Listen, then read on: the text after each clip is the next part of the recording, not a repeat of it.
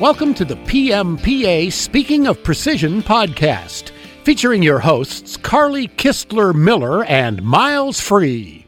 Hello, I'm Miles Free, and welcome to PMPA's Speaking of Precision Monday with Miles podcast. Carly Kistler Miller has joined me today, and we're going to talk about what you should know about leaded steels. Steel. Your eyes just light up saying the word.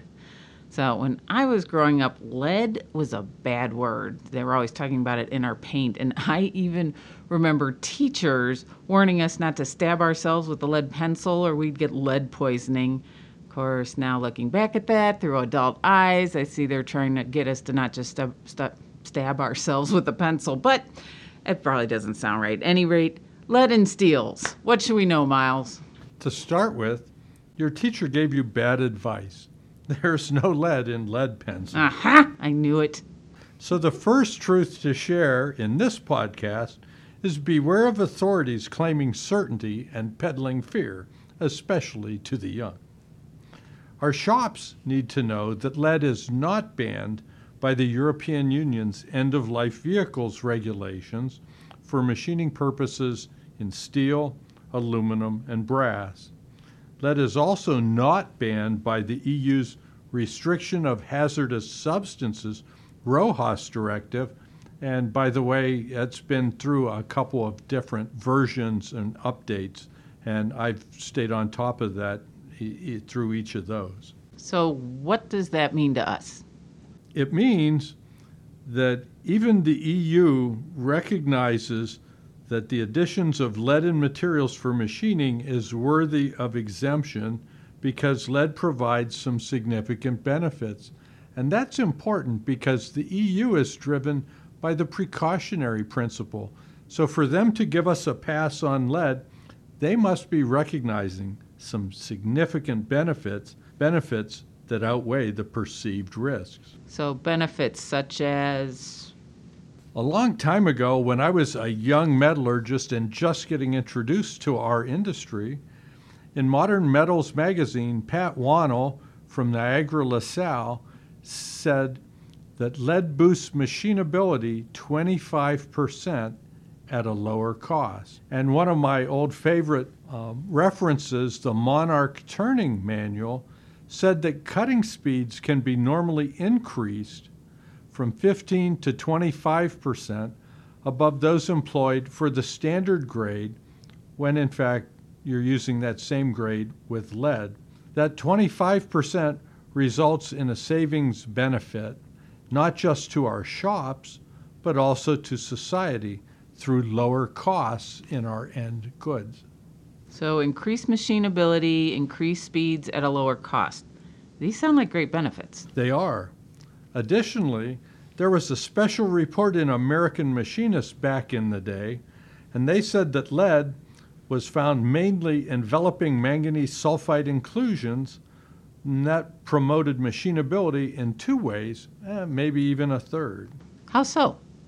Well, first, the lead forms a layer of a liquid lubricant at the tool chip interface at the temperatures and pressures of machining and cutting.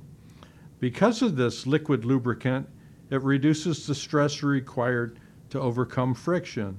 And it's also thought that the lead acts as an initiator of microcracks.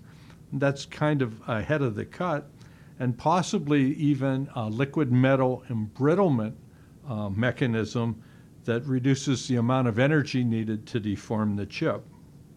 So you're a steel guy. Do you have experience with leaded steel? In my experience, leaded steel was probably 20 to 25%, that's the magic number for this podcast, of our shipments at the Cold Finish Steel Bar Company that I work with.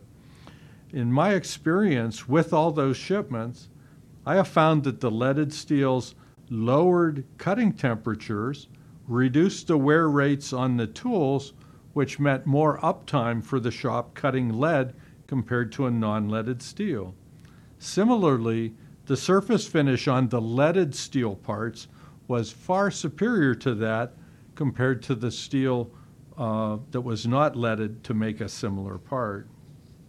All right, it seems to me lead has some real advantages, increasing speeds and production, reducing power needed, which is always good for greenhouse gas emissions, and improving surface finish, so there has to be a downside. You're correct. Nothing is perfect, and that applies to leaded steels as well. So what are the downsides? First, lead isn't really soluble in iron. That means that it's in a separate phase in the steel. It's not dissolved in it like sugar in coffee. So it's a separate phase, and that means it's usually visible as that separate phase, usually on the ends of the manganese sulfides. Sometimes we say it's a lead tail, and sometimes it can be a small particle in and of itself in the steel. All right, that's firstly. How about secondly? Secondly, lead has a much higher density than iron, which means that it will tend to segregate while the metal is liquid given enough time. So we could have uneven distribution of lead if we add it to the steel in the molten state, which is how we do it, and then that steel remains molten for a long time. So the way of adding the lead and keeping it mixed is important. And thirdly, lead has a relatively low melting point compared to the steel. That can mean that as processing temperatures increase, such as for heat treatment of parts, leaded steel parts can exude, that's the fancy technical word for sweat. It can sweat the lead out of the part during the heat treat. So what do those three factors mean? They mean that if you absolutely must have parts that are free from segregation, parts that will not have potential hollows or porosity after being exposed to high temperatures, and if you need absolutely no visible indications of a separate phase in the steel, that's what we call in the trade a lead stringer, you probably ought not to use the leaded grade for your parts. And you're foregoing the 25 to 30% savings it gives you on the part machining costs. That's right. And you're also giving up the reduction of 20 to 25% of the greenhouse gases that are needed now because you have additional utilities required to get the part out with that longer cycle time and requiring more power. And that's presuming no additional finishing operations are needed to get the same finish you had in the leaded product. So take your pick. So what about the toxicity issue? I mean, we all know lead is bad, right? Well, toxicity is an issue that requires careful examination. Would lead be toxic if we eat it? Well, yes, if we ate enough of it over a long enough time, but we're not really eating machine parts. The government has regulations that cover the use of lead in our shops, so we could say the government considers it to be a hazard. At the same time, these regulations from the government do not ban its use. If a shop exceeds the quantity of 100 pounds of lead in manufacturing, processing, or otherwise used in operations, it must be reported under community right to know and toxic release inventory regulations. All right, so it's a hazard but not a threat. From a workplace exposure point of view, in machining shops like ours, where there are no lead vapors or fumes, human pickup of lead is unlikely except through absorption from contact with lead or lead-containing materials.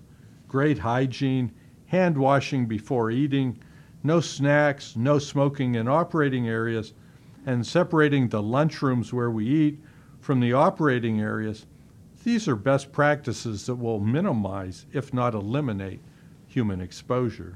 Okay, I can see that. It makes sense. I mean, don't eat the lead. Wash your hands before eating, which you should be doing anyway. Don't eat out by the machine. Perfect sense. If you look at the safety data sheet that OSHA requires manufacturers to provide in order to communicate hazards in the workplace to our employees, here's a summary for leaded carbon steel bars. 12L14, for example. Here's the hazard number 302. Don't eat it. Okay, seriously? Actually, it says harmful if swallowed. I'm sticking with don't eat it. Check. What's your exposure? What's the dose? How long? That brings us to H372, harmful through prolonged exposure. H317 says it may cause an allergic skin reaction. I've never seen it in all my years. And Hazard 351 says it's suspected of causing cancer, but a literature search on Google been unable to find any reports, any studies tracking lead, cancer rates, and machinist occupations. The interesting thing about lead in our shops is it's not airborne. It's not a major constituent. It might be 0.25% of the weight of the bar. So how much are you actually contacting?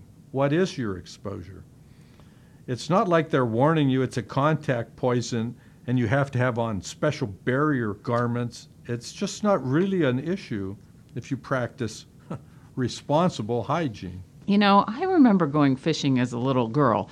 I mean, I hated every minute of it. I don't sit still well, and a snake went underneath my rock. But now that you mention it, 0.25% of lead, the weights, my uncle called them sinkers on the fishing lines, those were pure lead.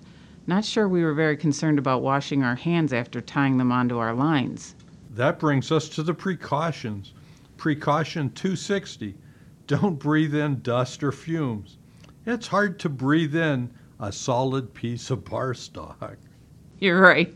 When I visited shops, they are machining under fluid.